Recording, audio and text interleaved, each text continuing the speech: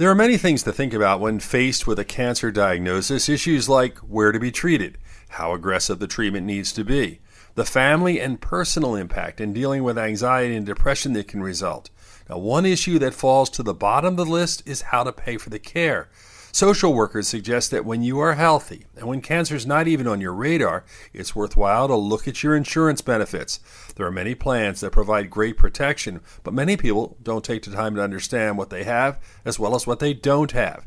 If you have Medicaid or Medicare, it's important to look at your benefits. With your health, I'm Dr. Brian McDonough on 1010 Wins.